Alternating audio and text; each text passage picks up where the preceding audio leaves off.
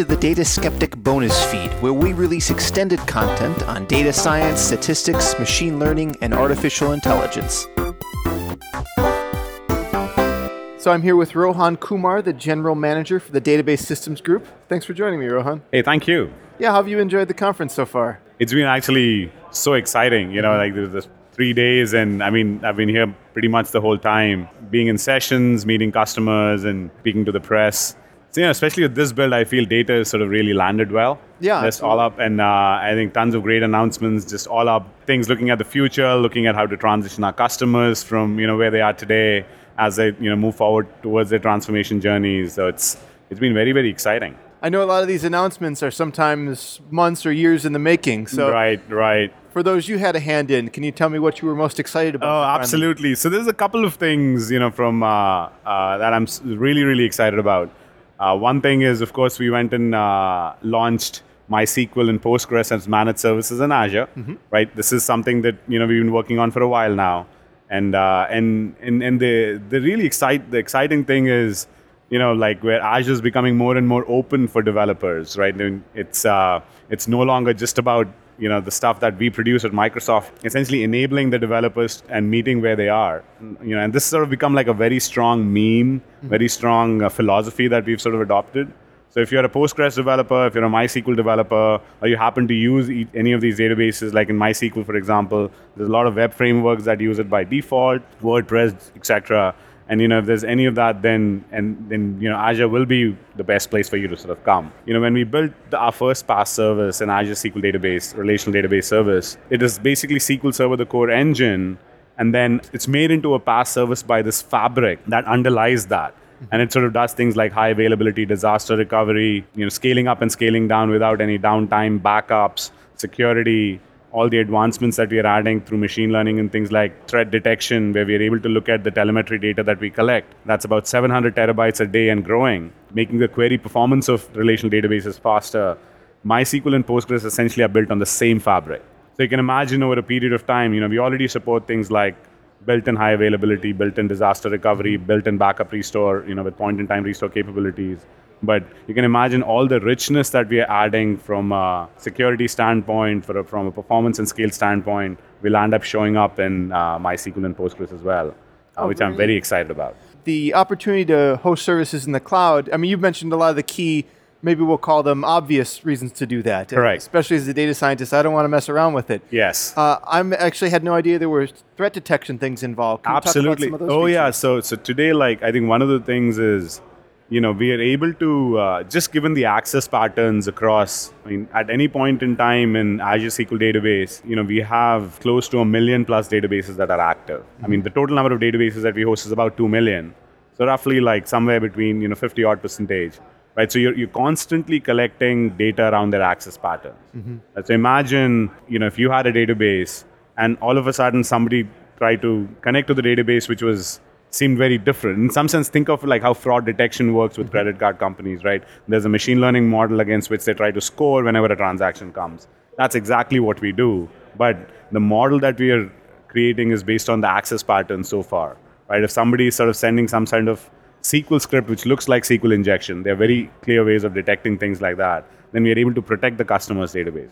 What we're doing with threat detection, we're using the same telemetry that's coming out. So every database, the queries that get executed against it, we anonymize, remove the PII data, and feed into this model. So let's say we made some changes on our side, or a developer made changes to their application which caused some of their workloads to regress. Mm-hmm. We are able to detect that with a lot of precision.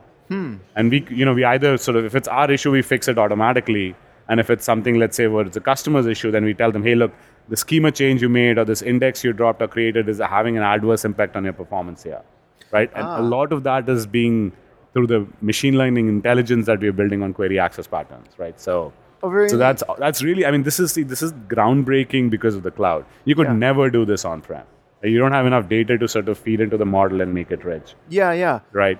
I've been in a number of situations where we deployed some alter statement to a database and worked great in dev, staging, all that stuff, only at deployment. And then, it's a matter of hoping you have a coverage of enough telemetry to see it and then go digging. So I'm fascinated to hear. Tell me more about how as a customer if I botch some release? Correct. So you go to Azure, all you need to do is create your Azure SQL database, and by default, you get enrolled into this. So we initially started off by making it optional because, especially if you're going to make changes in your app, right? So let's say dropping an index, creating index, or changing your schema to be more optimal. For the last about year and a half, we had this in what we call the opt-in phase. So when you created the database, by default, we wouldn't do anything, but you could say, look, I want to use this feature that you have. Now, for a lot of the recommendations we are making, we have enough confidence that we don't even need to ask anymore. We know this is going to be much better if we make this change based on what we've seen. So as our confidence is built up, now we are making this enabled by default. So we have, I think, close to maybe somewhere 100,000 databases where it's being done by default right now. And that number is only going to increase, further and further as we speak. And, this is like to sort of add the second announcement, which I'm very excited about, is this notion of a database migration service, right? A lot of our customers right now are in this, who are looking at transforming or modernizing their infrastructure by using the public cloud. They're not going to right-click and move everything in like 15 minutes. It doesn't work that, right? I mean, there's lots of investments that we made. So they're like, look, this is where we are. We've invested a ton in the infrastructure. We've invested a ton in the applications.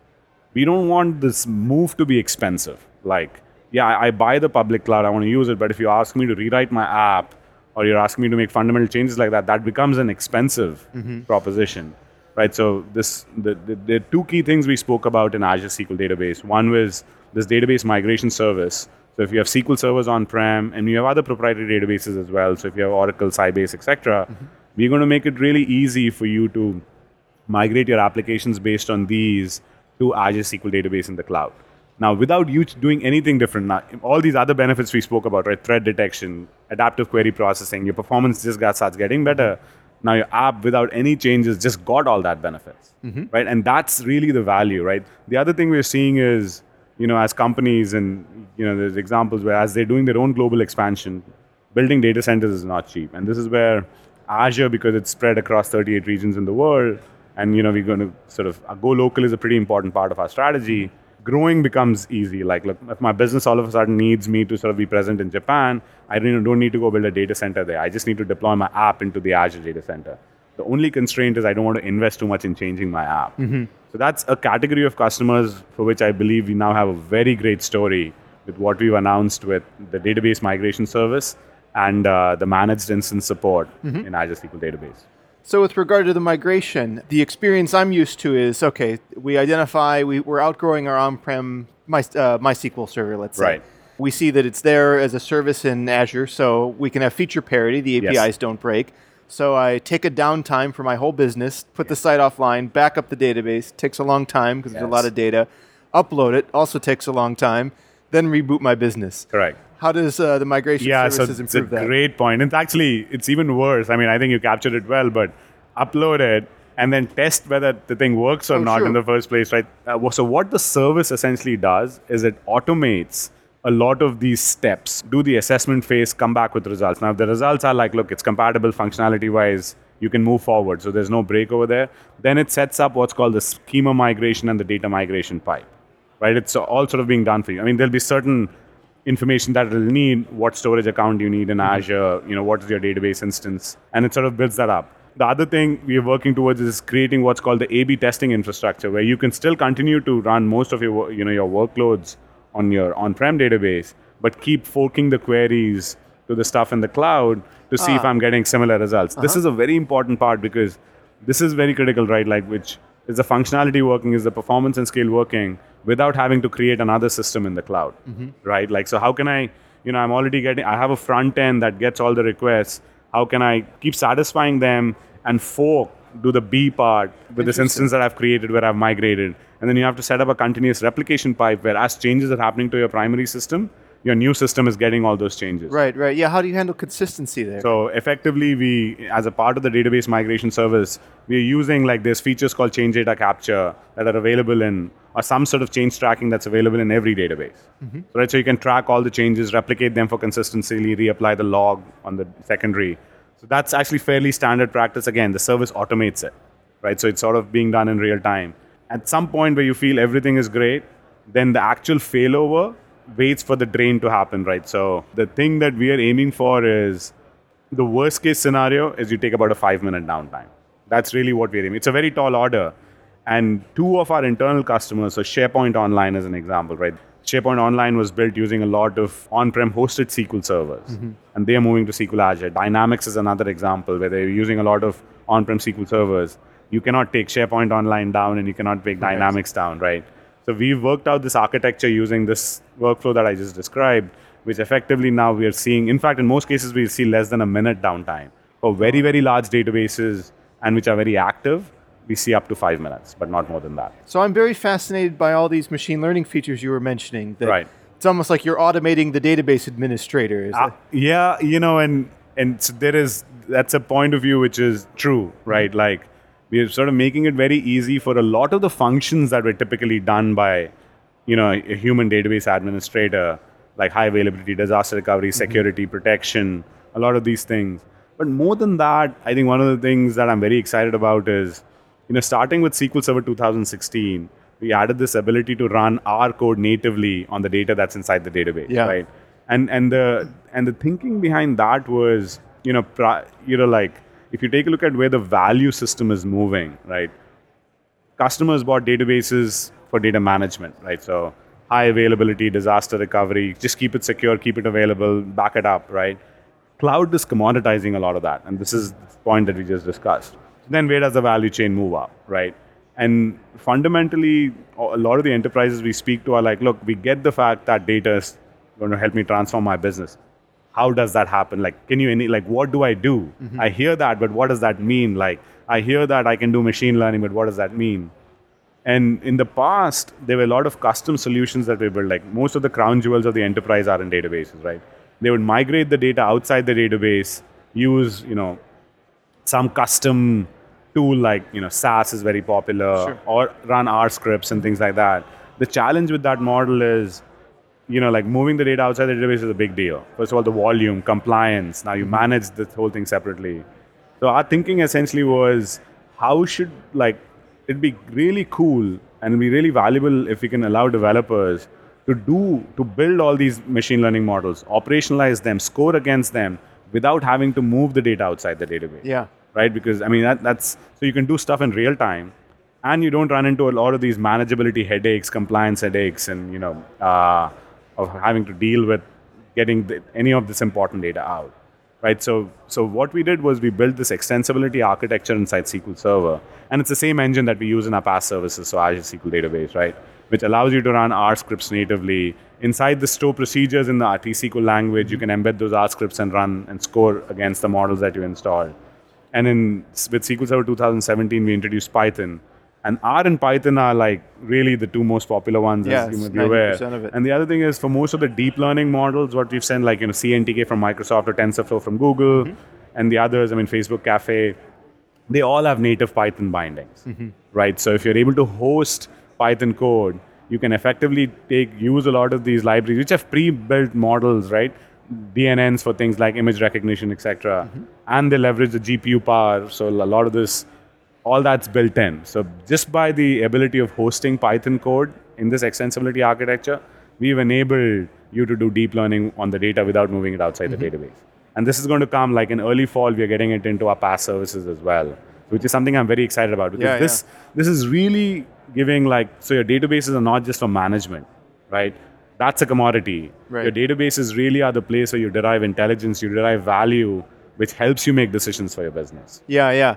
So by having R and Python able to run natively at the database level, stored procedures and stuff like that, I cut out all the latency. Correct. I'm computing where my data lives. You got it, right. But do I now need to worry that I'm putting resource constraints on my database that I might be very concerned that it has high I/O and throughput? Correct. So so typically the way the database design works is, you have to sort of, there are multiple files in the file group, etc. So you separate out the log and the data disks, right? And so that's something you have to plan for. So we have ability in which you can resource govern how much of CPU and how much of I/O, how much of memory resources you give to the process that's running your R models or Python models. So there is a lot of governance that's built in from a pool allocation standpoint, right? But your point's valid, which is, that is an issue, like where, folks have to work through. But I mean, if you look at machines are getting beefier and beefier, you're getting scale out in the cloud, right? So you can dedicate a pretty significant amount of compute just for this processing. We give you the ability to sort of manage your resources, scale them out as needed. But yes, without being thoughtful about that, let's say you just made it arbitrary where there's no limits, you could have your database performance being impacted by the R queries, by the Python queries, etc. that you're running. So when it comes to these things like threat detection, where I guess you guys are providing that for me for free as a service. Yes. Every instance is a little different. What I might use my database for might not match what my neighbor uses his for. Yeah. How are you guys able to learn across instances where maybe we're doing different things with them? Yes. So you mean like across different database instances? Well, yeah, I guess fundamentally my question is about feature engineering. Are you learning from the system telemetry, or are you scanning the query logs? Yeah, so there's two things. There is the biggest thing is the query text that we get, right? So like there is, and which essentially tells us where there's a potential of an injection attack. Like predominantly, if you take a look at one of the biggest things you want to protect your database from is what's called SQL injection, right? Sure. Because everything takes a text query, so that's definitely one signal. And the other thing essentially is also the connection points. If you typically get, if you're behind the VNet, behind the firewall, and all of a sudden somebody's trying to connect from a place where we've never seen things before, there's a risk based on that, depending on how the length of your database, like how long your database has existed, that determines whether that's adding to a risk profile. Then we get a lot of telemetry data in the Azure Security Center around your entire app. So database is one part of it, but you have VMs. Are we getting signals from the other parts of your estate which says that, hey, your app could be under attack? It sort of is at multiple levels, if you will. Specifically from a database standpoint, the query text, the connection points, the system telemetry, like I said, on your VMs, etc., what we're collecting. While it's built into the service, I think today there's a small amount of charge you need to pay per user of the database. So it's not free in that sense, but yeah. So in my mind, there's kind of two categories we can make about those types of threats. There is, someone is attacking my site directly because they want to do something negative to me. And then there's like something more like a phishing scam. It's like, let's just see if we can blanket every database we can find and compromise someone. Can you talk about the challenges around detecting these two types of attacks? The broader phishing ones, if your signals are right, are slightly easier to detect because you're seeing the same pattern sort of. Where imagine if somebody's trying to log into several thousands of databases and they're using this, the pattern where you're seeing a lot of failures happen across. So we have DOS guards that are built into the system that they're able to detect patterns like these and block them. The individual ones are a lot more challenging. The machine learning thing comes in a lot more handy. Every database, their access patterns are different. The query text is different. Yeah. Right? And there's probably no training data for the new attack. Exactly. And this is where it goes to the duration of the database, like I said. Even after the featureization and stuff like that, if you don't have a lot of training data, there could be a lot of false positives. So how do you... And then, the challenge is if every time you contact the customer and say, hey, and then they're like, no, that's not an issue, then you desensitize them. Sure, yeah. It's like the crying wolf story. Like when you truly have an issue, they're like, look, man, the last 1,000 times you contacted me, it wasn't really an issue, right? And this is, again, something that we've been working for about 2.5 years now. The more we know about your database, which helps us train the model, the better it gets. So databases, or at least the relational tabular databases, are an established older technology. Right. And now we're seeing as you'd mentioned, R is becoming available, Python, something that I wouldn't have even predicted 5 to 10 years ago. Yeah. What's been the motivation and how people responded to these features? The motivation, again, I think it sort of goes back to what I sort of mentioned a little while before, which is, where is the value? And I'll tell you one of the big things, and I'm going to share some of these numbers. Again, these are blanket statements, so I'm sure every enterprise is different, but 80% of the IT spent today, on an average, is on maintenance. So I have my systems that are working, and about 20%, I'd say on an average, is spent on value, like truly new value that's going to help my business. Our goal is to change that. I mean, I think we fundamentally, and this is why if you think about it, right, the IT infrastructure is so worried about don't change anything, and like anything is like a 2-year project, and right, that becomes very challenging when you are trying to innovate very quickly for your business to get value, right? So for us, really, the motivation is we says, look, as the cloud becomes more prevalent, where we have access to this tons of data through which we can derive intelligence, we can provide this value back to the customer, right? And so that became the pivot. So more than just the fundamentals, like I said, or data management, like availability, reliability, backup, security, performance and scale. Performance and scale is always going to be important, but with these things are just expected now in the cloud. I think everyone's going to have it, but then the question is, okay, now I've suddenly reduced my 80% of the spend to a very small amount because I'm not worrying about these things anymore. I want to go spend that money that I saved through this optimization by moving to the cloud on creating value to transform my business. Mm-hmm. And when you start thinking like that, and all the important data that you need for that is already in your database, relational database, as we're helping customers transform, you have to start thinking about intelligence and adding more and more of these, making it very turnkey and productive for developers. So if you're a data scientist, you shouldn't have to know anything about database management or complex schemas. You deal with the tools you're used to, and we'll make sure the package management, connectivity, all that stuff is just turnkey. Nice. That's our goal. Yeah. So the integration of R into SQL Server is relatively new, I think last year, and Python's much newer. Even though they've been out now for a while, I think any data scientist taking advantage of those tools still earns the title innovator at this point. Yes, absolutely.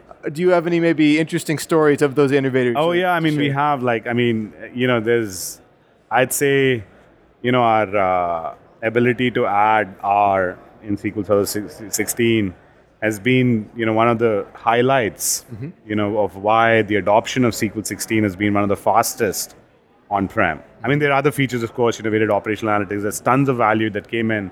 But this thing really stands out as, wow, this is cool new. I mean, this is something very different, right? Yeah. And so we have, I'll tell you, we have healthcare providers who are looking into optimizing, providing the best healthcare. We have a couple of hospitals, as an example, who are looking at a couple of things if you're running a hospital, like predicting the length of stay of a customer. So when a customer comes and checks into the hospital, how long they're going to stay. The medical officer, what's called the ward lead managing the hospital, has to optimize for the number of beds, what kind of nurse, given the, so the efficiency just around that is very gated on predicting the length of stay. The other thing is the probability of readmission. When you discharge a patient, if they come back within a month, a lot of the insurance companies will refuse to pay the hospital. They say you didn't do your job properly, right? So being able to predict the probability of readmission based on a certain set of features, right? Like things you measure from the patient. So that's actually very critical. And believe it or not, these two, length of stay and probability of readmission, is what determines whether a hospital will make money or not. And they're using, all the patient data goes into the SQL database that they have, SQL Server. And it was more of an art than a science before we added the R capability into it. Right now, they're able to build more models based on the feature extraction, which is effectively patient data. Yeah. And collecting over thousands and hundreds of thousands of patients that they get.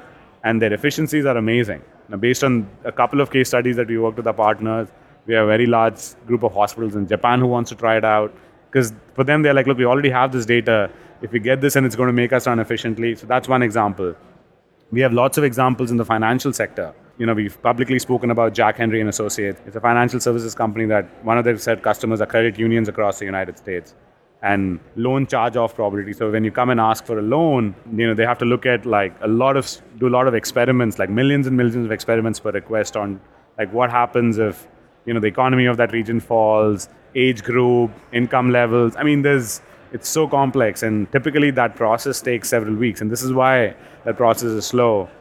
And with this ability to run R scripts, they're able to do close to, I several millions, I think 15 million experiments for the model they run in 18 seconds. Right? Wow. So you see the disruption here, right? Something that would have taken weeks is completing within hours or minutes, right? And so think about the change in the end-to-end duration of the customer experience for their customer. So certainly some of that comes from the efficiencies we've talked about, that there's no network latency. Correct. But I imagine some of it must be sort of user efficiency as well. Absolutely, right? Because now if you're taking important, imagine medical data of a patient. Mm-hmm. If you had to take that outside where the compliance boundary, that's what causes the delay. And then, of course, the data volume is pretty high, so pulling that out takes time.